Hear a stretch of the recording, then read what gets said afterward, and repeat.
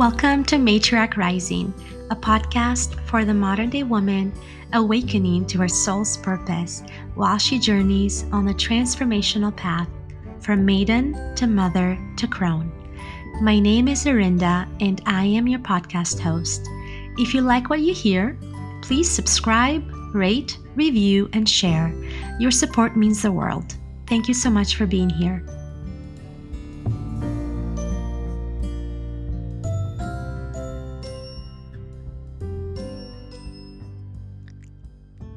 Hello, dear one. This is Arinda, your host, and I welcome you to another episode of the Matriarch Rising podcast.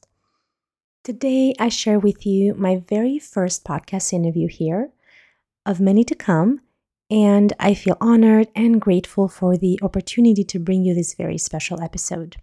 Tune in to listen to this rich conversation I had earlier this year with my dear friend, fellow yogi and mama, Dr. Erica Matluck.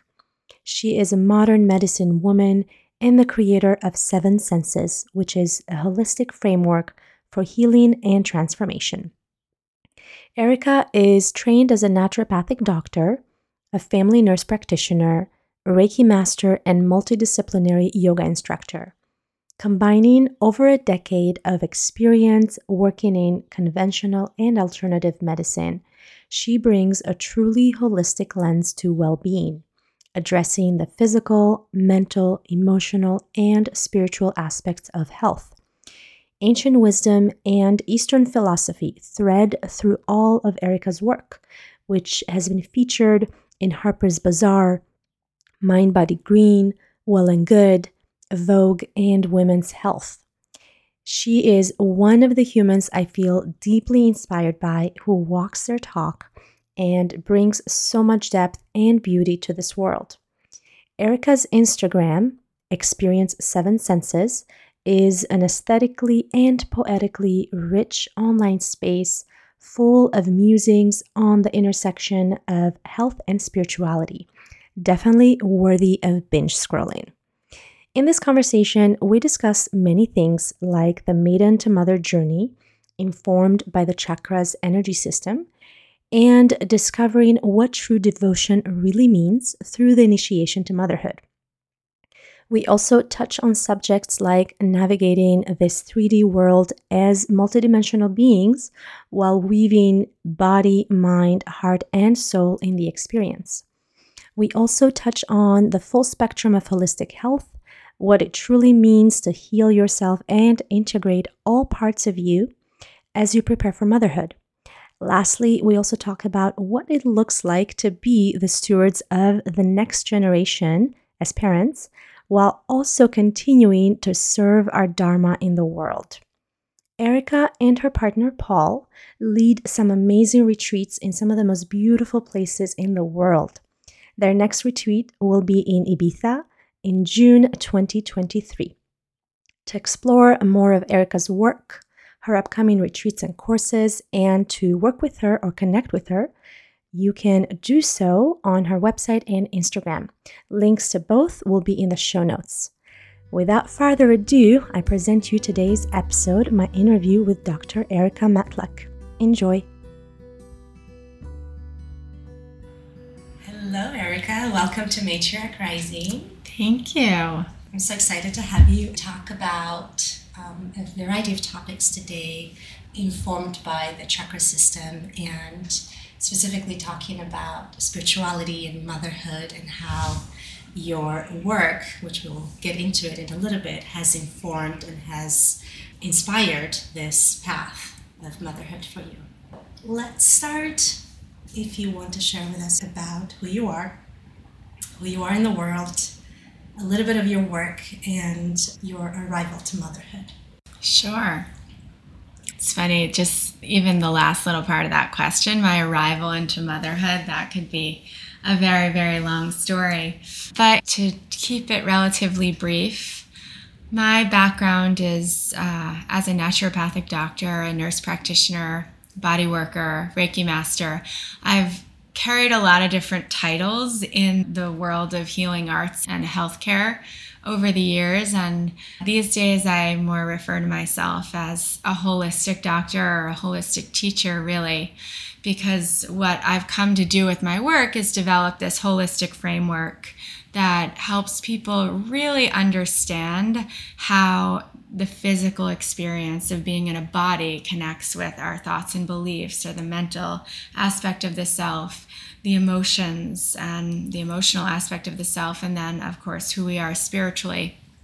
So I use this framework, and whether we're applying it to someone's health goals in terms of physical health or healing from a diagnosis, or we're applying that to becoming a mother or changing their career path or meeting their soulmate, it sort of works the same way. And it's really about using the technology of the self as a holistic technology, really, to create anything you want. So that's what I do now. It used to be more in the healthcare setting. And when I arrived to the healthcare setting, I had over a decade of experience in energy work and body work and yoga. And then I spent my decade in conventional healthcare really looking at how some of those different themes impacted different diagnoses. And over that period of time, I developed my own framework and way of working with people. And now it's a little bit more of health meets spirituality, even though if you asked me, I would say those are one and the same thing. But if you look at the way the wellness industry and the mainstream looks at these different topics of health and wellness versus spirituality and personal development, I would say that my work is really at the intersection of the two. And your work, which is what initially drew me to you, called Seven Senses. It's this new paradigm of care that you've created, and personal and collective journey, as you state that in your website, that includes mind, body, heart, spirit through that symbolic lens of the seven chakras. And the chakras have been a system that I've been really fascinated by for years through my yogic journey. And it was the topic that initially drew me to you when I first encountered your account online years ago. What really, really hit home for me, that connection, human to human, was a specific post you had shared about motherhood as a devotional path. And I'm going to read a little bit of that. Sure. It's a beautiful long post, but the part that I'm going to read here is when you talk about your son being born, Orion. And, quote, you say, "Then Orion was born, and my orientation to the world shifted instantly. My dharma multiplied, and being his caretaker became my priority and greatest honor of my life. I thank him for choosing me every day. So rather than rushing back to work, hustling to grow my biz, or sitting in front of the computer writing a book proposal, I've spent the last 10 months being with Orion, learning how to be his mama and what it really means to do it well." Now, you wrote this many, many months ago. Orion was around 10 months. So now he is coming close to becoming 2. Mm-hmm. And our children are very close in age, by the way, and they really connect and relate when they get together. So I'm wondering, where you at right now, these many months later? How does this feel looking back, where you've come so long from that, and yet you're still here? You will always be his mama, and you will always be this other holistic version of you that is also mama and also naturopath and also a scientist and also a spiritual person, also a practitioner. So I'm wondering, how does that feel? What does that look like day to day? You blending all those parts of you and showing up in the world with the work that you do, which is pretty transformational. Yeah, I wrote that a while ago, and listening to you read it, not that much has changed, I think it's really complicated, this motherhood thing, and it's complicated for modern women who, I had my son at 42. So I had spent a lot of years developing who I was and my work and my career and really getting connected with what I felt to be my purpose in the world.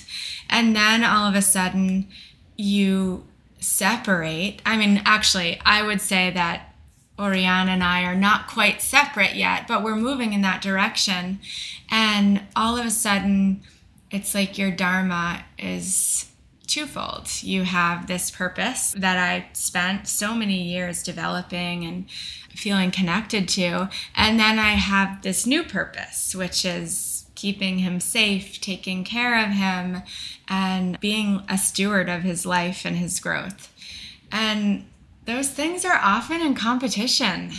I think probably any mama would say the same thing, where even down to the very basic needs, my need for sleep and his need for comfort in my boob are often in competition. And I don't really think there's an answer. As a mom, I'm constantly just trying to navigate that line of when do I have to choose me and when do I have to put my needs second to put his first. And I think that for every mother and every child, that balance looks slightly different.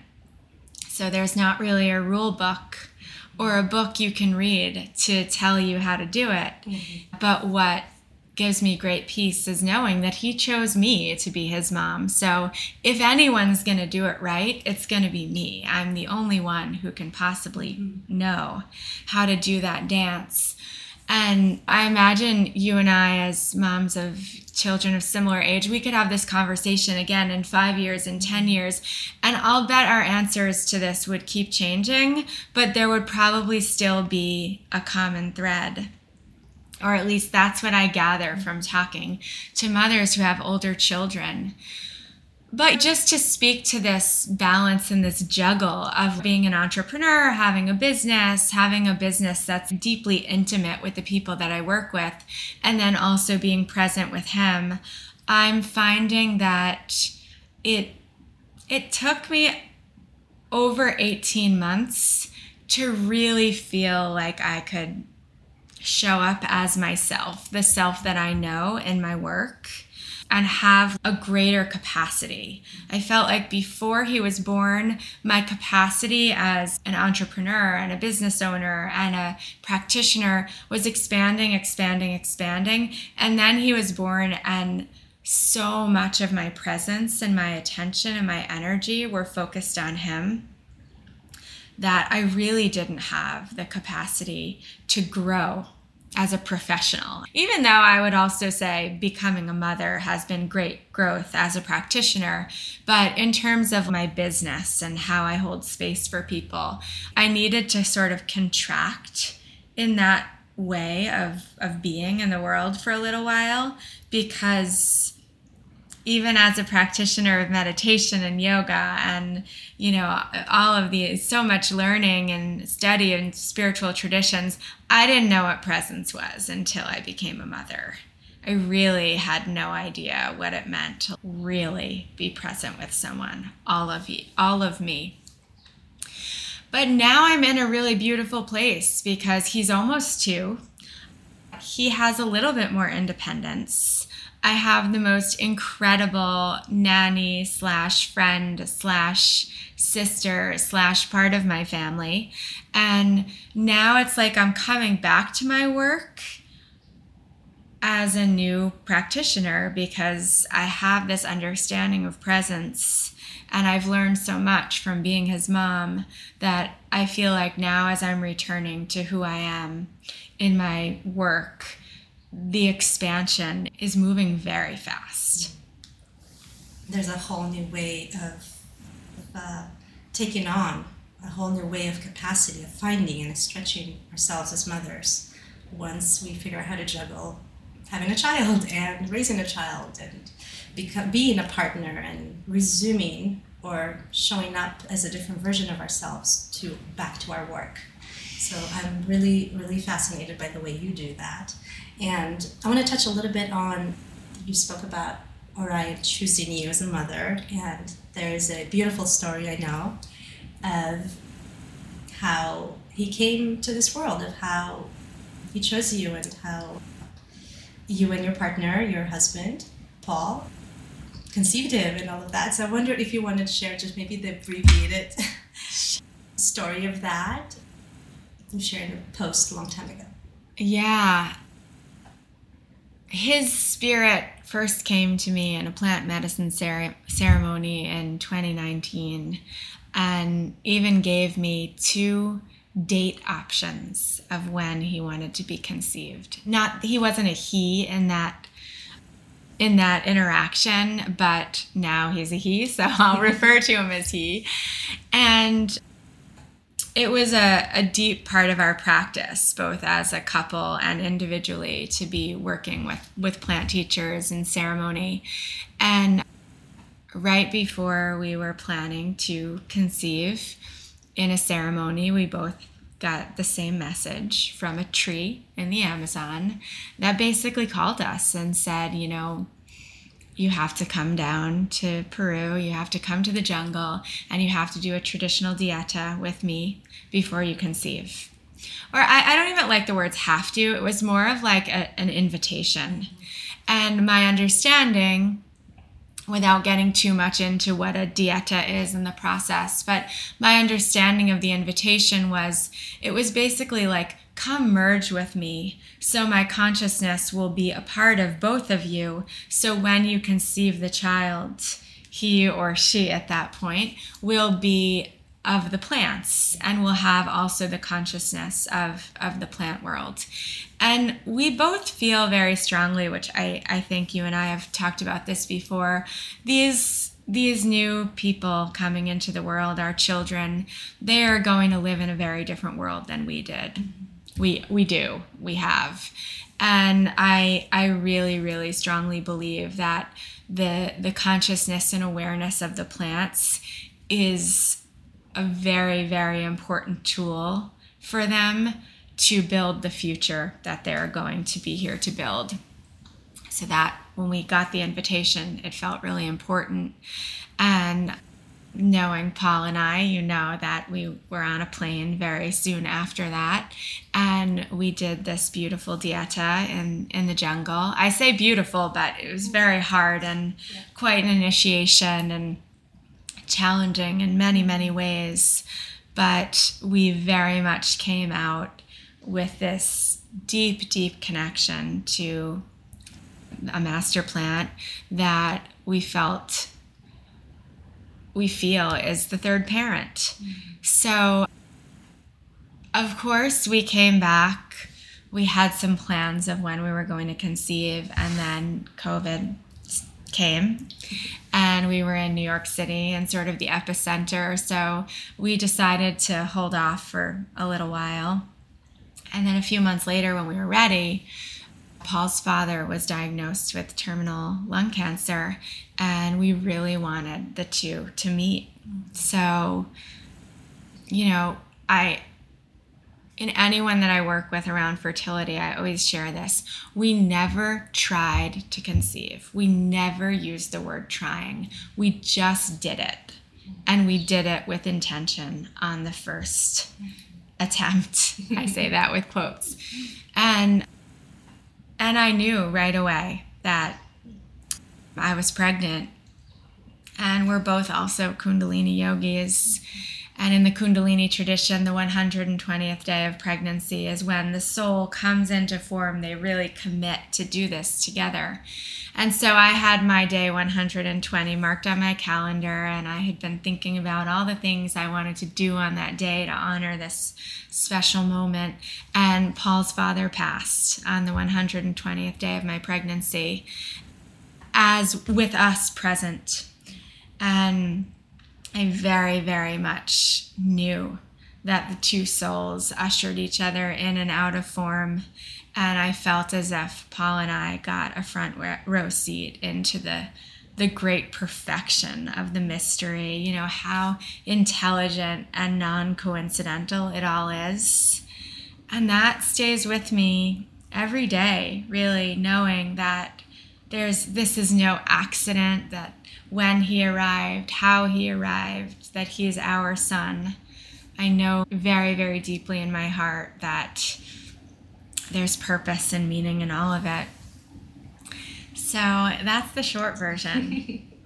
Thank you. I really appreciate you sharing that. I think it's such a beautiful story and such a beautiful example of the way I perceive your work to be, this combination of some really deep, concrete work, like hands-on work in this 3D world, a lot of healing, and also at the same time this ethereal kind of connection to the universe, to these other realms that most of, day to day we don't really think about so much, and a lot of people might not even be connected to that, but it is ultimately part of us, part of our being as holistic beings, right? So that brings me a little bit to the point of your work. So I want to talk a little bit about seven senses. And as we mentioned earlier, your background is very multifaceted, both in the more conventional medicine and the I guess holistic would include the conventional medicine, but also in energy work and other types of modalities. So I want to talk a little bit about that if you want to share what does your work look like, and also keeping in mind that newer version of you, of how you're showing up with your clients now with that different perspective that you have as a mother as well. Yeah, you said that really nicely. I'm a bridge. That's part of the role I've always played. I was the person who worked in a very, very conventional medical environment and was able to speak to rooms full of conventionally trained doctors about the emotional field, right? Or in my time in conventional medicine, I built a group program where we taught breath work and meditation and mindfulness and contemplative practices to patients with anxiety. And so this is one of my gifts, or one of the things that just comes natural to me, being able to kind of speak the language of, in this case, the conventional medical paradigm, but also to really be connected to this other way of healing, really. And for me, that it stems back to very early on, that my interest in alternative and complementary medicine really started when my mother passed. She died when I was 11. She had lung cancer, and that really opened the door to the unseen realms for me. I felt my mother my whole life, even though she wasn't with me in a body. And that really drove me in ways that at the time I couldn't see, but now seeing who I've become and how I practice and how I relate to the world, I realize how important that was. And so that brings me to really just this idea of what is, and I love the way you caught yourself when you said, you started to define sort of alternative medicine as holistic, and then you said, but that actually includes conventional medicine. And that's such a perfect segue for me, because one of the places I really focus in my work is getting really clear on what are the boundaries of the whole, right? And so you see a lot of people out there talking about doing holistic work, a holistic doctor, a holistic coach, or holistic this or that, but I don't understand what whole are they referring to. And so for me, I geek out on that, right? I'm really interested. And there's nothing wrong with the whole ending with the skin, right? When I practiced in the conventional environment, most of my work was with physical illness and physical processes. And I spent a lot of time ordering functional lab tests and talking about digestion and immune function and hormones, right? And a lot of what was holistic for me at that time was from the perspective of the root chakra, the body. I would say my work in the conventional setting moved into the levels of the sacral and the solar plexus because I was also doing a lot of mind-body work, right? And even in conventional medicine, we're working with the placebo effect. What are your beliefs and your thoughts about what's possible, about your healing? And then, of course, anytime we're working with emotion, which is really chemistry, right? Serotonin binding to receptors, oxytocin, dopamine, all the good things. That is the endocrine system. That's sort of the bridge between the emotional and the physical body. So I think of that as the sacral orientation. But so what it comes down to for me is the idea of the whole is dynamic. And, I write a lot about the chakras. And I use them as sort of an archetypal lens for the self. So I like using the chakras as a framework because for any situation, illness, for anything really, it gives me 7 different perspectives, seven different vantage points to look at myself, to look at the world, to look at reality. And I could apply that to anything. I could apply that to my business. I could apply that to motherhood. I can apply that to autoimmune conditions. But when it comes to the application of that to holistic medicine or holistic practice, there are 7 different holes. When we're up at the crown, if I'm working up there, I'm thinking about the astrological transits, right? I'm thinking about great cosmic cycles and shifts that are happening as above, so below. The fact that the sun, a great celestial body up there, impacts the release of melatonin and cortisol from my pineal and adrenal glands, right? So that's one perspective of the whole. It includes the moon and the stars and everything in between. Whereas at the root chakra, it's really about my body and the physical boundaries of self. And we could kind of go up the chakras and I can define the boundaries of each one.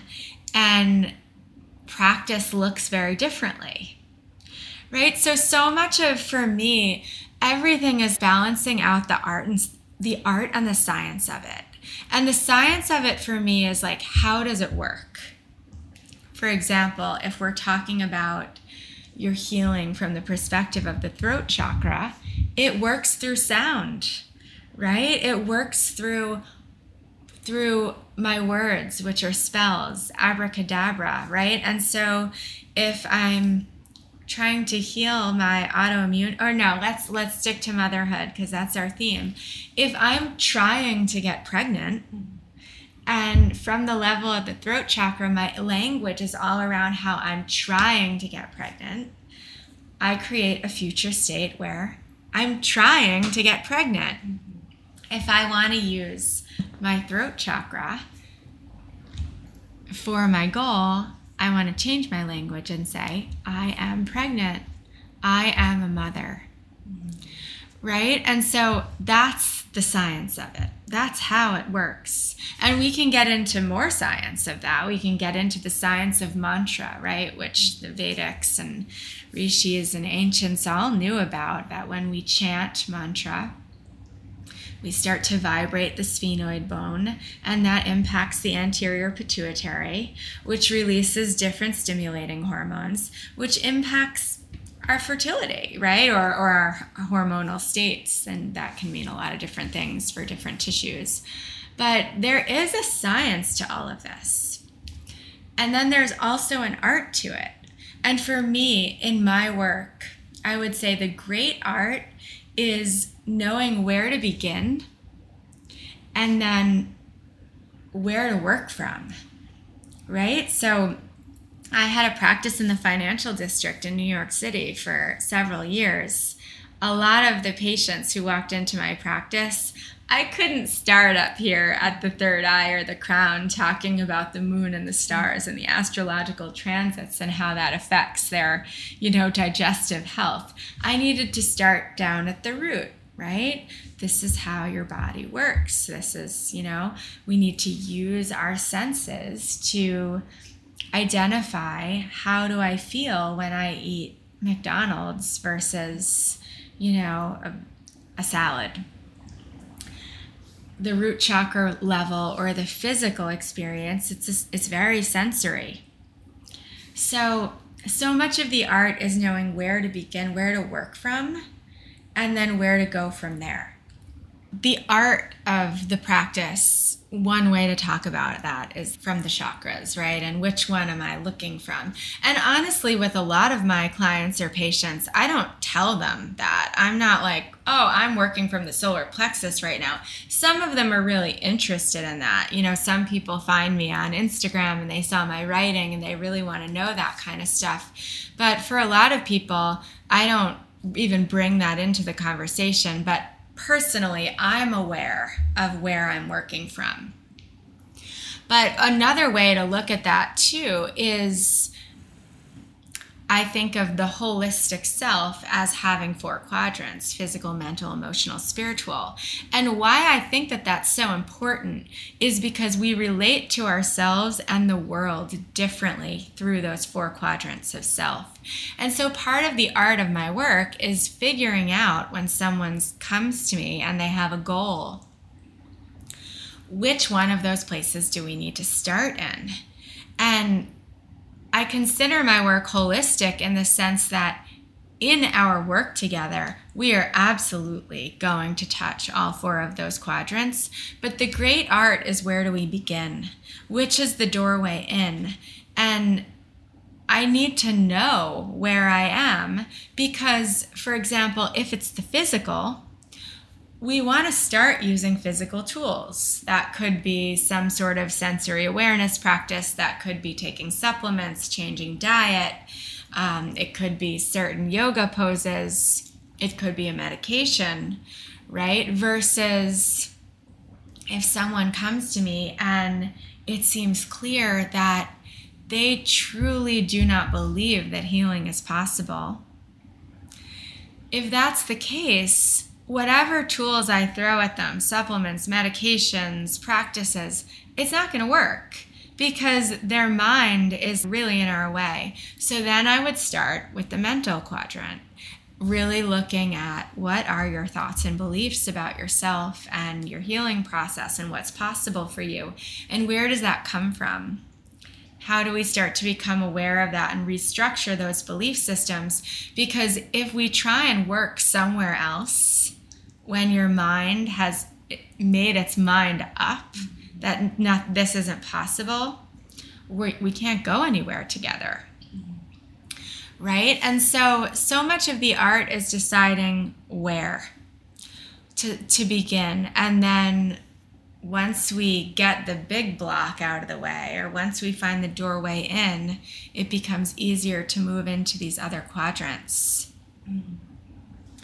One of the challenges I often found in working in conventional medicine is that it's really hard to find practitioners that really think about the way that these 4 quadrants work and how differently we operate in each one. And so oftentimes I would have a patient come in that was, say, working with some complex medical condition, let's say PCOS or something, or infertility. And they tell me, I'm working with my reproductive endocrinologist doing all these things on the physical plane.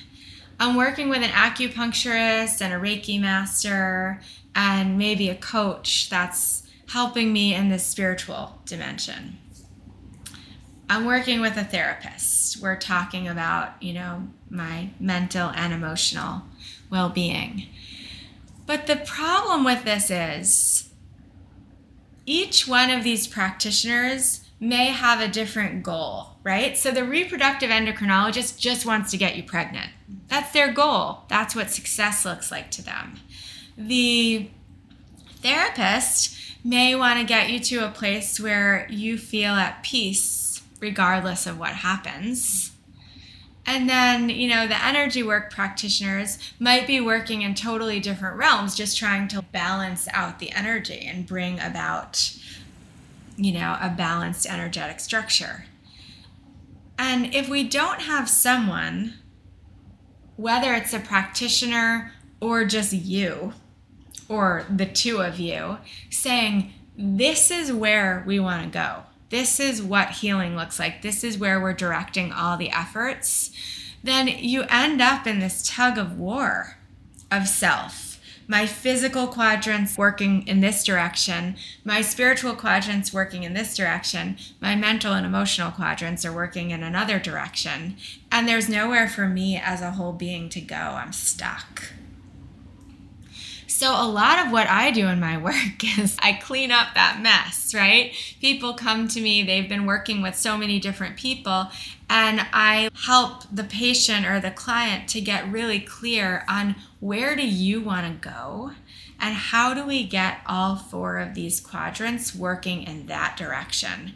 And honestly, Arinda, I practiced not in this system for a very long time. When you can really do this and get those 4 quadrants of self using the appropriate tools and language to move the self in that direction, it's truly miraculous.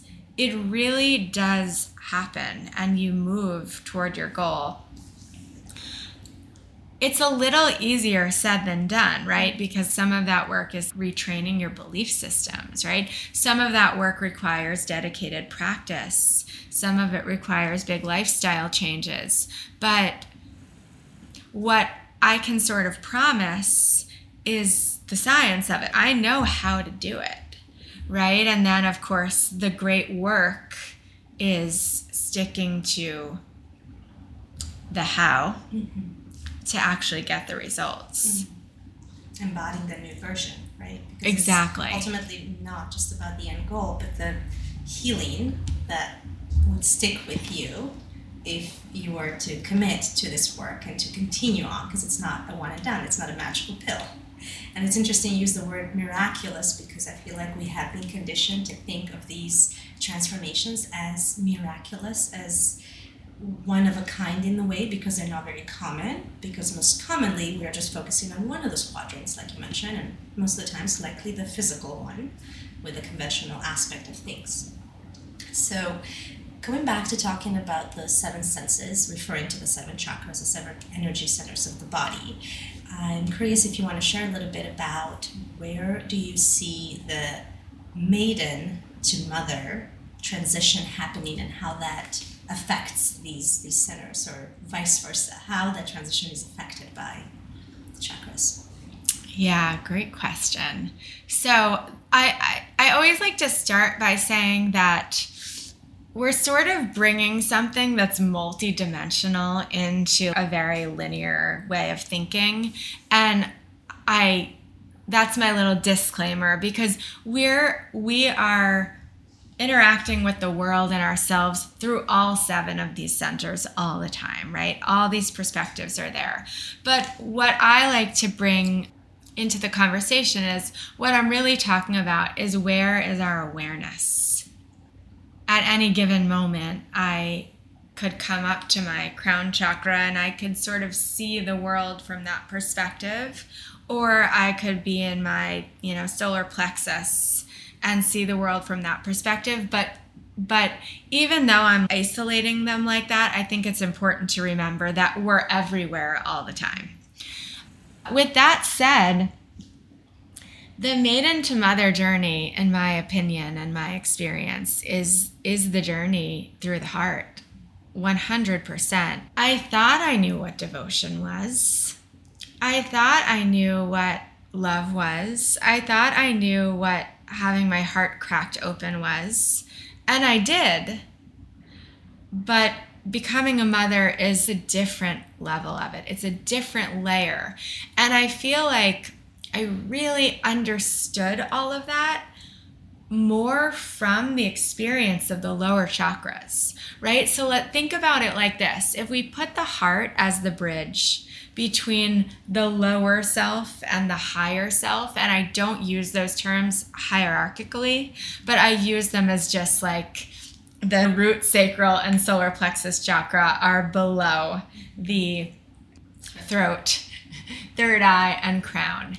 And I think of them like this.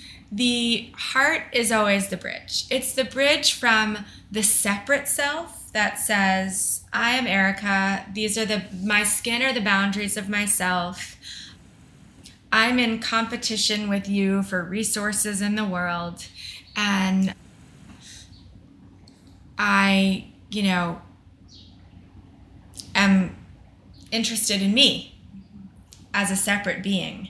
And then when we cross at the heart, we merge, right? So that's where I become, or me becomes we.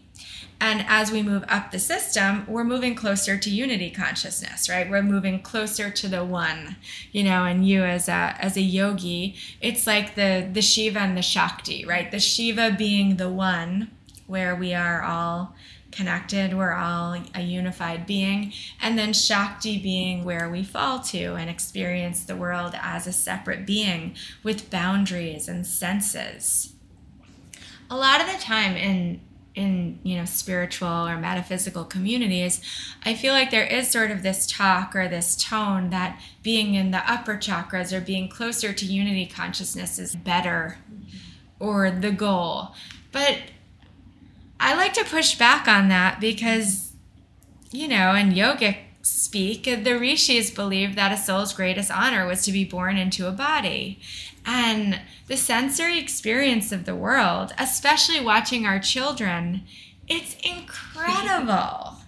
You watch our kids eat an avocado and they touch it and they feel it. It's not convenient for us cleaning it up. But the way that they interact with the world, it just reminds me what a blessing, what a gift it is to be in a body.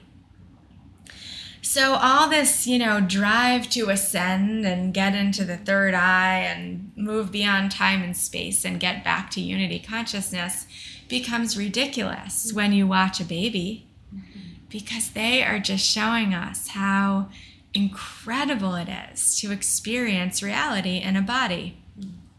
Of course, we know there are lots of limitations, and that comes with pain and suffering, but it also comes with great joy and pleasure.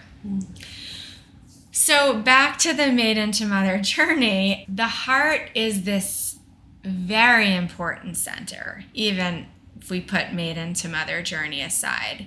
It's this part of the self where we move from the seen world to the unseen realms.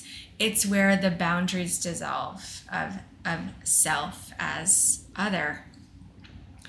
And so with that comes responsibility, integrity, devotion, and service, right? Because already when we cross the bridge of the heart, we're moving from an orientation to self that is like me-centered to an orientation to self that knows that we're one. So anything that I do that impacts you, or everything that I do impacts you, so I bring quite a bit of integrity and responsibility to myself and the world.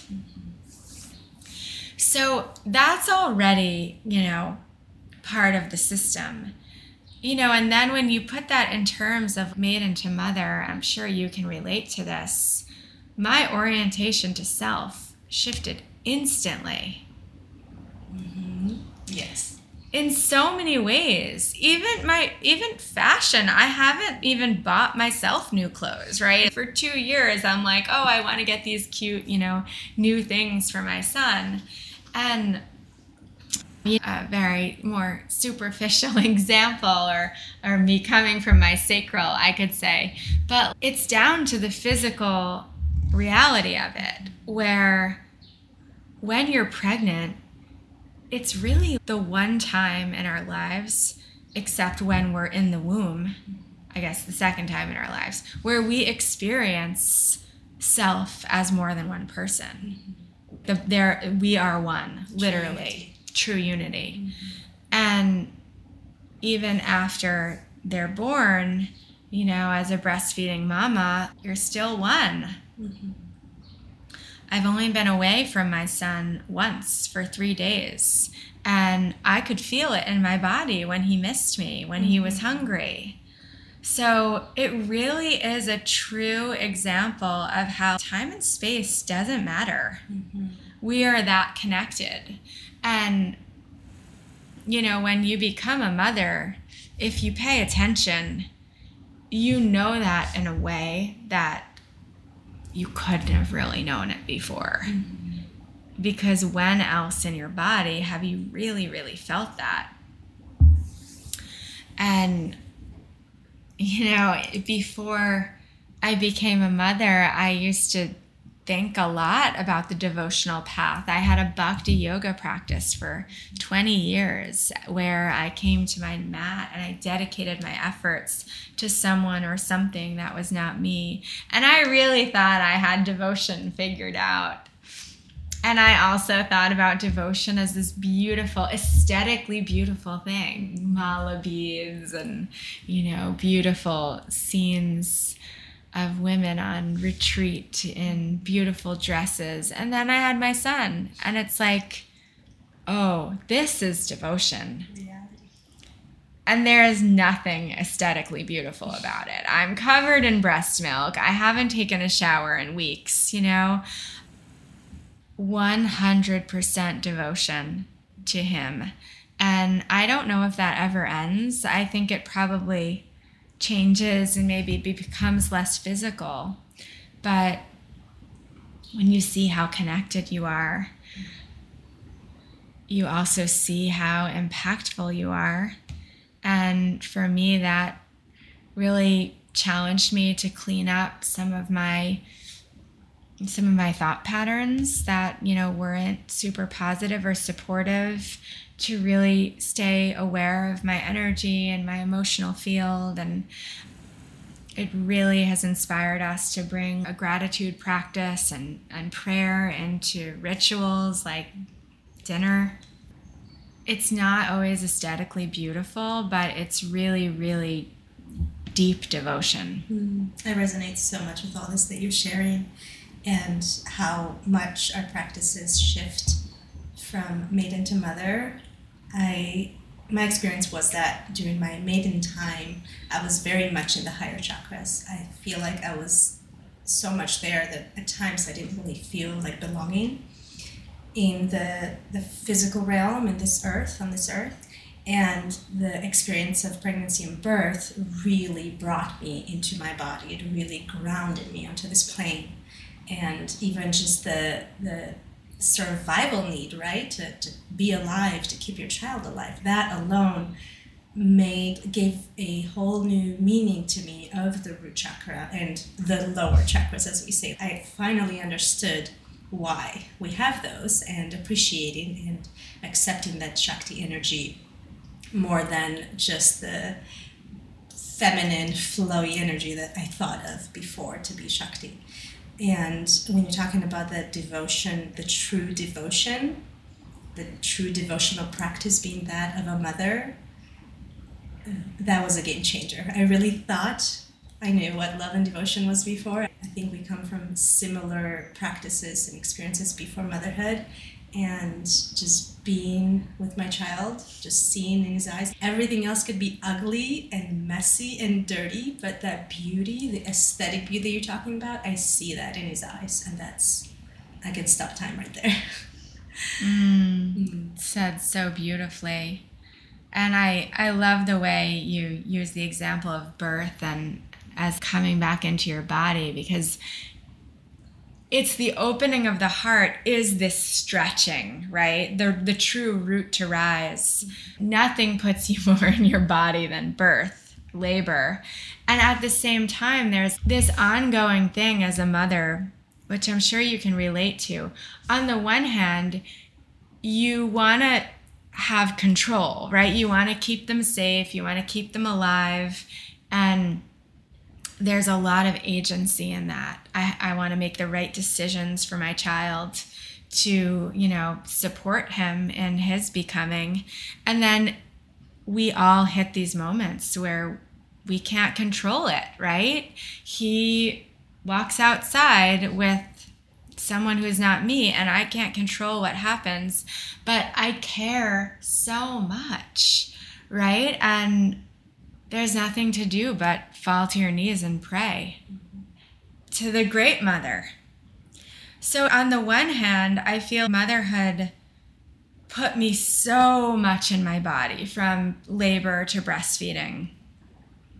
And on the other hand, I'm more connected to God than I ever thought possible, because I can't control everything for him, but all I want is for him to have a blessed life, So it's like this stretching of self where I'm reaching up to the crown, asking the Great Mother to, watch over my son. And I'm reaching down into the roots to be as grounded as I can for him, to take care of him, to make him feel safe, to develop secure attachment. And what that results in is a stretching of the heart in every direction. Expansion. Mm-hmm. Expansion. I love that. And opening, and increasing my capacity to love, which of course is the first lesson of motherhood. Holy shit. I can't believe I can love something this much. It's incredible.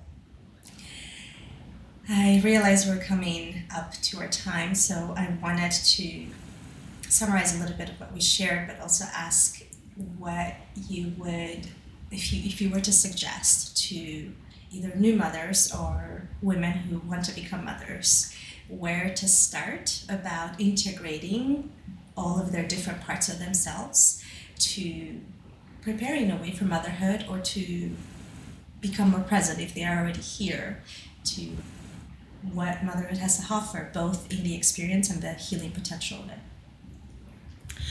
I would say reorient your definition of balance across time and space. So, in other words, rather than thinking balance means I have to do and integrate all these different parts of myself in one time, stretch out time and give yourself time for the pendulum to swing really far in one direction, and trust that it will swing equally far in the other direction, and over time you will come into some degree of balance. Because I think that there is an element in this process where we have to lose ourselves for a little while and allow ourselves to be in love with our children and to be present there, if that's what feels right, before we kind of come up for air and see who we are as mothers or as pregnant women, or, whatever part of this process you're in.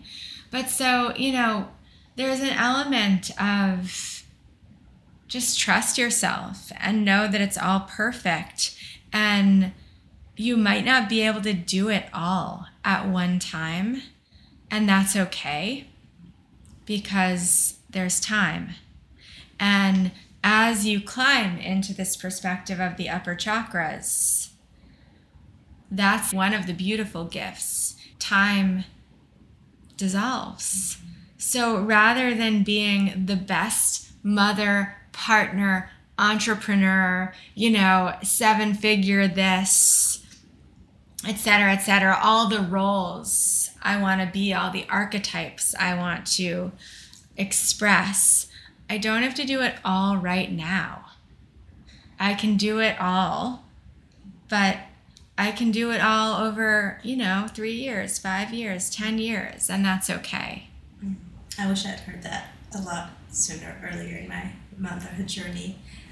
I felt that pressure, right, as society kind of tells us to get back to all those roles and to do them perfectly too, by the way. So I really do appreciate that. Thank you so much. Erica, where and how can people connect with you? And I want to ask if there is something you want to share with our listeners. So my website, which I think you'll have written, and Instagram is a great place. I write there a lot. So those are great places to connect. I have a retreat coming up in the spring. By the time this airs, I imagine it's going to be sold out. We're down to one room right now already. But stay tuned. There might be another one in the fall that we're working on putting on the calendar.